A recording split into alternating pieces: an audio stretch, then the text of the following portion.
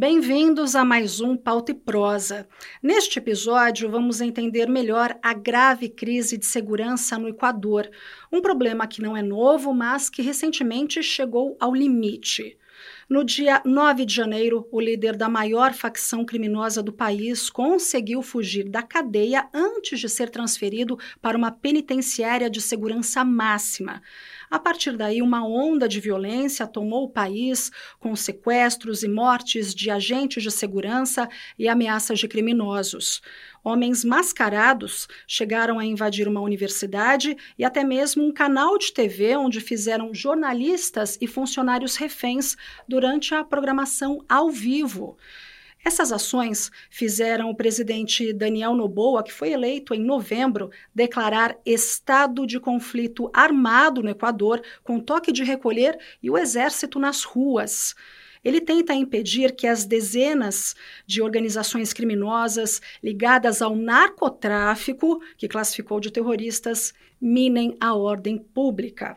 E para entender melhor o que levou o Equador a este caos, convidamos Gustavo Menon, professor do Programa de Pós-Graduação em Integração da América Latina da USP e coordenador do curso de Relações Internacionais da Universidade Católica de Brasília. Muito obrigada pela sua presença, viu, Gustavo? Muito obrigado, Luciana, pelo convite. Prazer falar com vocês, com toda a equipe da TV Gazeta. E da minha parte, contribuir com essa pauta tão candente sobre a nossa região no mundo, a nossa querida e amada América Latina. Com certeza. Bem, para começar, é possível datar o início da crise de segurança no Equador? Sem dúvidas, nos últimos anos, houve a agudização dessa crise no sistema carcerário equatoriano. Quando nós olhamos para esse recorte recente dos últimos anos, há duas variáveis que devem ser interpretadas nesse fenômeno de cruzamento de crises que levou a esse estopim, a essa espiral de violência que tomou a conta do país nos últimos anos.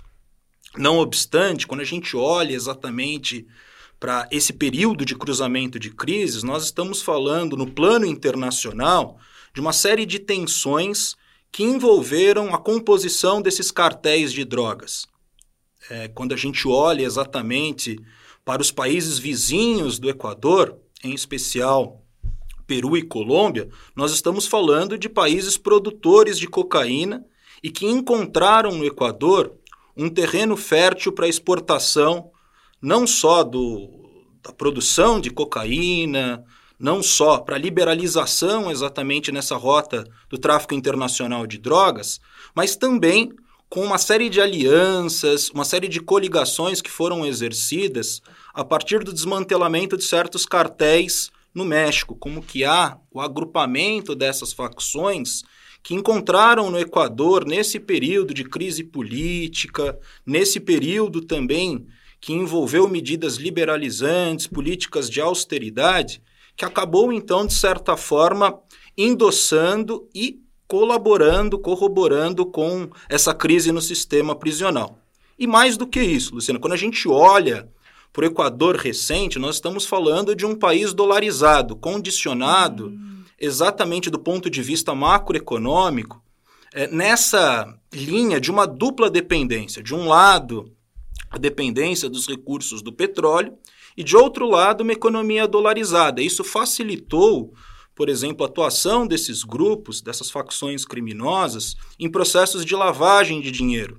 E, claro, com o desmonte das políticas públicas, com essa política muito amparada em uma plataforma neoliberal, de austeridade, de liberalização, obviamente que houve esse remanejamento do ponto de vista do plano internacional para o Equador. Então, há dois movimentos que devem ser observados. De um lado, esse plano internacional de recomposição, como que o Equador acabou ficando como um entreposto no comércio internacional do tráfico de drogas, e também esse fenômeno, esse período mais recente, caracterizado pela crise política no país.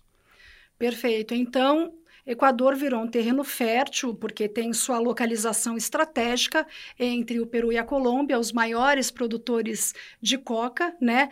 E a partir dali, inclusive do porto de Guayaquil, né, essa droga ela é exportada tanto para Estados Unidos quanto para a Europa. E, obviamente, essas organizações criminosas se aproveitaram dessa fragilidade institucional. Ele virou ali a menina dos olhos, né, agora. Exatamente, Luciana. Quando a gente olha para esse plano geopolítico já caracterizado, perceba que nós estamos falando de um país periférico e dependente na lógica do sistema internacional. E isso chama a atenção para esses grupos no sentido, então, de colaborar do ponto de vista da construção dos seus projetos nesse cenário de fragilidade institucional. Vale recordar, a título de referência, a título de exemplo, como que o Equador foi severamente afetado durante o período da pandemia. Então, nesses últimos anos, houve, por exemplo, um colapso até do sistema funerário no país, onde corpos ficaram jogados nas ruas de Guayaquil. Todos devem lembrar exatamente desses episódios trágicos no país e que foi reforçado nesses últimos anos, pelo menos nesses últimos 7 anos, por uma série de desmontes das políticas públicas. Olhando para um período mais recente, de entrada no século XXI, vale também sublinhar como que o Equador passou, por exemplo, nesses últimos anos, nessas últimas décadas, como um país relativamente seguro. Né? E é exatamente a partir de 2018 que houve a acentuação e a explosão na taxa de homicídio. Né? Uma curva ascendente, vertiginosa, e que chama a atenção em função exatamente dessas contradições que envolvem o país. Isso, só uma coisa, esse período 2018, me corrija se eu estiver errada, coincide com a saída do governo do Rafael Correa? Exatamente, Luciano. Quando a gente olha para esse projeto autodenominado pelo ex-presidente Rafael Correa de Revolução Cidadã, houve no Equador, a partir de 2007, uma série de políticas públicas que apostavam exatamente na refundação do Estado equatoriano. Isso passou, por exemplo, pela promulgação de uma nova Constituição, a chamada Constituição de Monte Cristi, de 2008. Houve também um processo de auditoria da dívida externa do país e uma série de medidas reformistas que envolveram uma plataforma neodesenvolvimentista, uma plataforma de entender o Estado como um ente indutor do desenvolvimento econômico. Esse projeto do Rafael Correa pode também ser caracterizado como a face progressista no Equador das esquerdas latino-americanas, como que o Equador então absorveu também naquela chamada onda rosada, né, de governos de esquerda na região, Lula no Brasil, os governos Kirchner na Argentina, a ruptura com o Partido Colorado no Paraguai, o governo de Evo Morales na Bolívia, e no Equador não foi diferente. O Equador teve também esse projeto progressista e que contou exatamente com essas políticas de pensar o Estado como uma plataforma de indução do desenvolvimento econômico.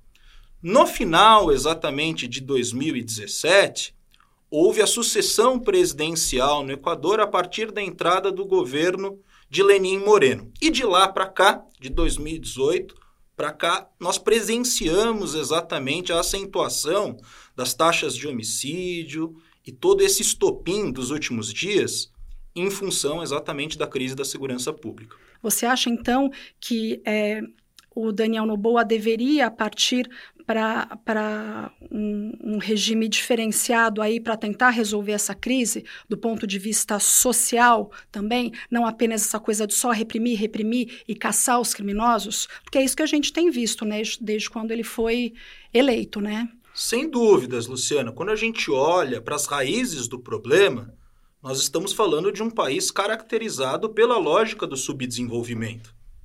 E isso, obviamente, tem reflexos na atual crise de segurança pública do Equador. Olhando exatamente para essa trajetória dos governos neoliberais no país, inicialmente Lenín Moreno, posteriormente Guilherme Lasso e agora Daniel Noboa, perceba que esse cenário de fragilidade institucional apenas vai jogando gasolina nesse turbilhão de acontecimentos dos últimos dias, onde houve a fuga exatamente de líderes das facções criminosas, o sequestro de policiais, o decreto 111 de 2024, que anunciou também o toque de recolher. Então, as medidas estão sendo muito sentidas pela população civil, que já vinha exatamente sofrendo com essas plataformas, com essas políticas neoliberais dessa agenda de austeridade. Quando a gente olha exatamente para essa dependência, para o subdesenvolvimento equatoriano, nós estamos falando de um mercado de trabalho altamente pauperizado e com um nível de informalidade alarmante. As pessoas, então, tiveram que se virar durante a pandemia e, mais do que isso, quando a gente olha exatamente para essa conjunção, para esse cenário de cruzamento de crises, o que está em jogo é essa infiltração do narcotráfico no Estado equatoriano. Você chama a atenção de forma bastante assertiva de como que houve a corrosão exatamente do poder público nesses últimos anos, com a penetração desses grupos criminosos nas forças policiais, nas forças armadas e também no sistema judiciário. A título de referência, só para a gente ilustrar exatamente como que houve não só esse cenário de fragilidade institucional, mas a atuação do crime organizado no interior, nas entranhas do Estado equatoriano. Veja que o próprio embaixador dos Estados Unidos no país chegou a citar a presença de narcogenerais, né? Ou seja, uma imbricação do sistema político com os grupos narcotraficantes e que acaba corroborando com essa lógica da espiral da violência. Inclusive, já até aproveitando a deixa, você acha que uma atuação dos Estados Unidos ali seria uma saída, assim como já aconteceu na Colômbia? Eu vejo com muitos poréns essa entrada dos Estados Unidos na região da América do Sul.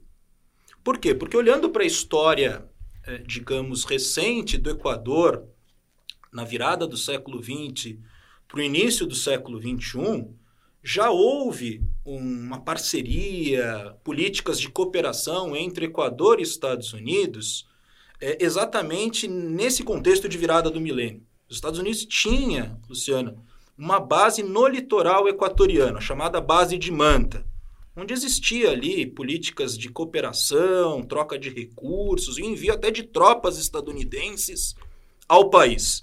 Veja que isso foi desmantelado durante o governo de Rafael Correa, na chamada década correísta de 2007 a 2017, e agora novamente o atual governo, Daniel Noboa, aponta exatamente para esses mecanismos de cooperação, ou seja, uma ajuda dos Estados Unidos voltando ao país em um contexto novamente de acentuação dessas políticas neoliberais.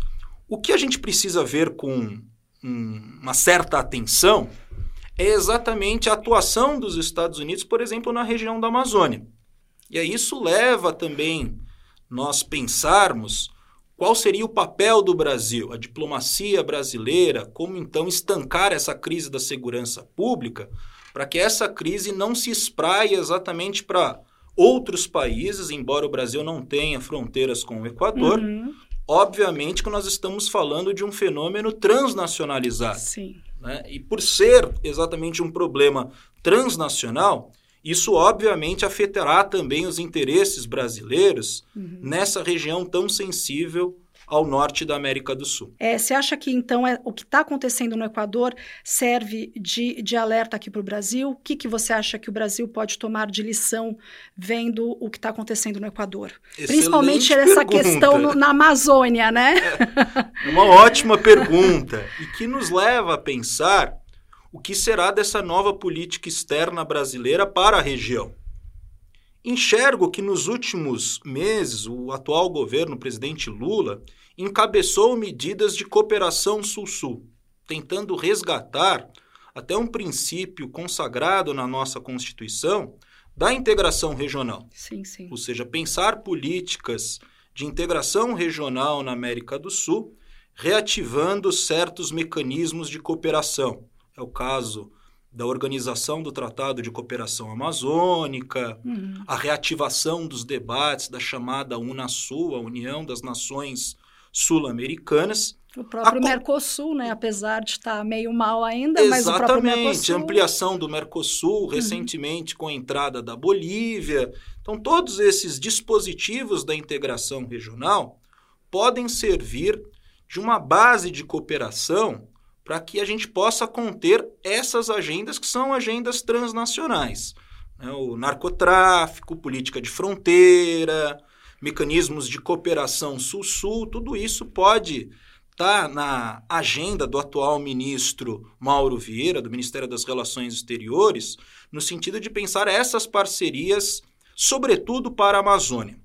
Quando a gente pensa exatamente, acho que isso merece um destaque sobre a atuação do Brasil, quando a gente pensa exatamente os últimos anos na política externa brasileira, nós viramos as costas para os nossos vizinhos. Nos últimos 4, 5 anos, sim, houve exatamente uma prioridade por parte da política externa brasileira, no sentido, então, de se alinhar quase que automaticamente com os Estados Unidos e Europa. Sim. Isso permitiu, do ponto de vista das relações internacionais, permitiu a entrada de atores extra-regionais na América do Sul.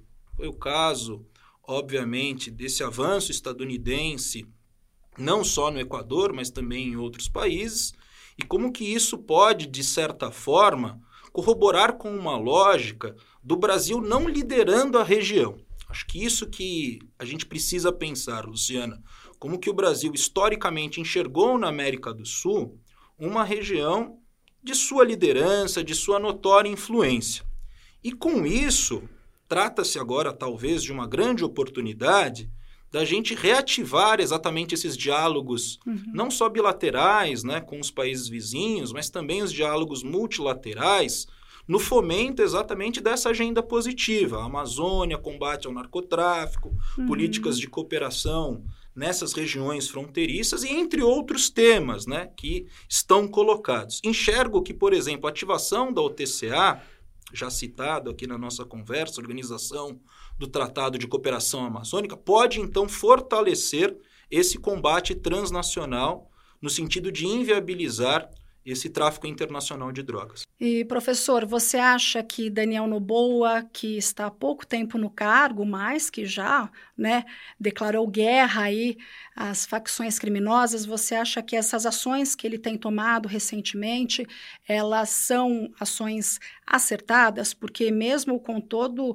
o estado aí de caos e o estado de conflito armado, né, decretado por ele, os líderes das grandes facções criminosas do país ainda estão foragidos, detentos continuam fugindo da cadeia, mesmo com a presença até de tanques de militares dentro dessas unidades prisionais.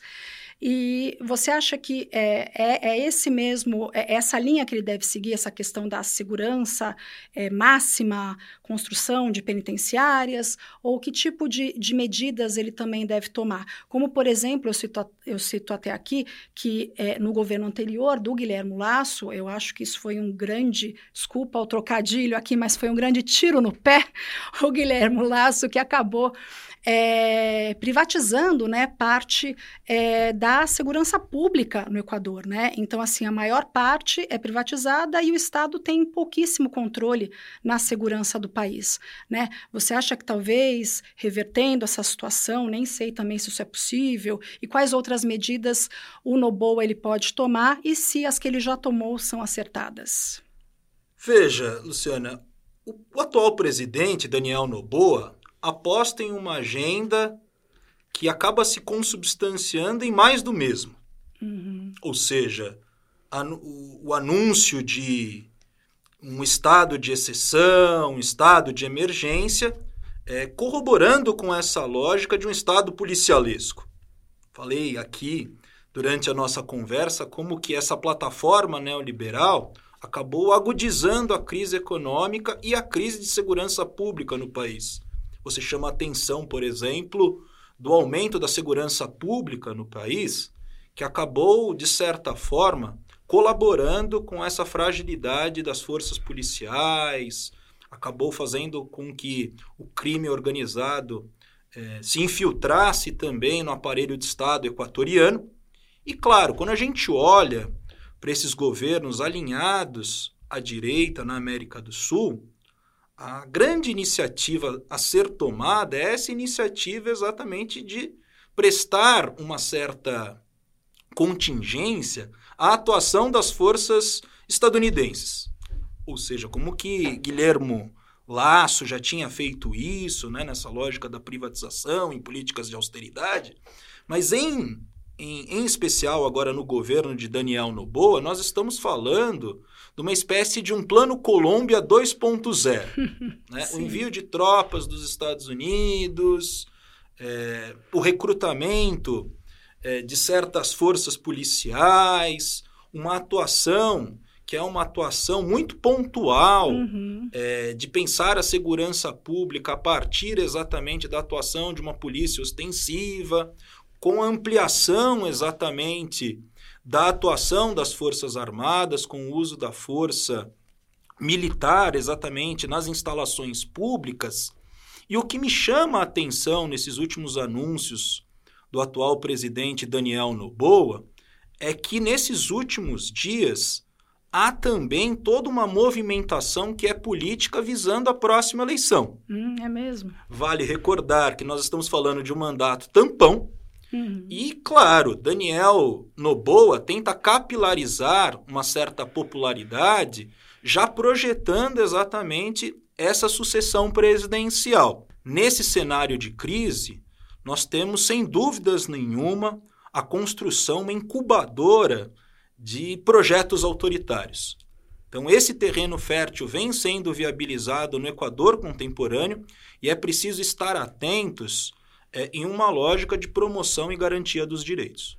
Perfeito. Você fez até me lembrar que, recentemente também, o Noboa, ele pediu ao Congresso, né, para que seja liberado um aumento de 3% na arrecadação de impostos diretamente para a segurança pública, né? Realmente é o que você falou. É tudo voltado aí para esse ponto final e não para uma prevenção. Enfim, pelo visto, então, pelo que o senhor acabou de me falar, é uma coisa que não vai ter um fim, infelizmente, tão cedo, né? É uma coisa que aí vai se estender por um bom tempo. Mas você acha que, assim, a um curto prazo, talvez a situação fique um pouco mais calma, pelo menos para os equatorianos poderem sair às ruas, retomar a vida normalmente, ou também não? Os relatos que chegam nos últimos dias, Luciano, são de tranquilidade. Ou seja, uma retomada da vida social, com abertura de lojas, em especial na cidade de Guayaquil, que foi o epicentro dessa crise. Mas há dois projetos que estão sendo sedimentados no Equador contemporâneo. De um lado, essa aposta do governo de Daniel Noboa de cooperação com os Estados Unidos, nisso que eu caracterizei como uma espécie de plano Colômbia 2.0, já que nós tivemos exatamente um governo mais alinhado à esquerda na Colômbia recentemente, o governo de Gustavo Petro. E, por outro lado, os movimentos sociais, os próprios setores correístas no país, que vem apontando para uma lógica de combate à dependência e o subdesenvolvimento. Ou seja, reativar aquele projeto desenvolvimentista de pensar o Estado como um ente indutor do desenvolvimento econômico para a contenção desse e de outros problemas no Equador contemporâneo. E, claro, esses projetos que estão em disputa miram exatamente as próximas eleições presidenciais, já que o governo de Daniel Noboa será esse governo curtíssimo, né? Que tem que apresentar algo à população em um pouco mais aí de 15 meses, 12 meses de mandato. É isso, professor Gustavo, eu gostaria muito de agradecer a sua presença aqui no Pauta e Prosa, o Gustavo Menon, que é professor do Programa de Pós-Graduação de Integração da América Latina da USP e também coordenador do curso de Relações Internacionais da Universidade Católica de Brasília. Muito obrigada, viu, Gustavo? Muito obrigado pelo convite, Luciana, e aproveito para desejar um feliz 2024 a todos os nossos espectadores. Muito obrigada. E eu sou Luciana Magalhães, apresentadora desse videocast, e eu quero agradecer também, claro, todas as pessoas envolvidas neste Pauta e Prosa especial Equador. A pauta foi do Caio Canavieira, a equipe técnica é formada pela Gisele Sartini e o Gabriel Nereu, a produção é da Maria Isabel Campos Melo e o Felipe Vidal, e a gerente de jornalismo, a Valesca Quintela. Muito obrigada pelo prestígio de vocês, ouvintes e espectadores, e até uma próxima.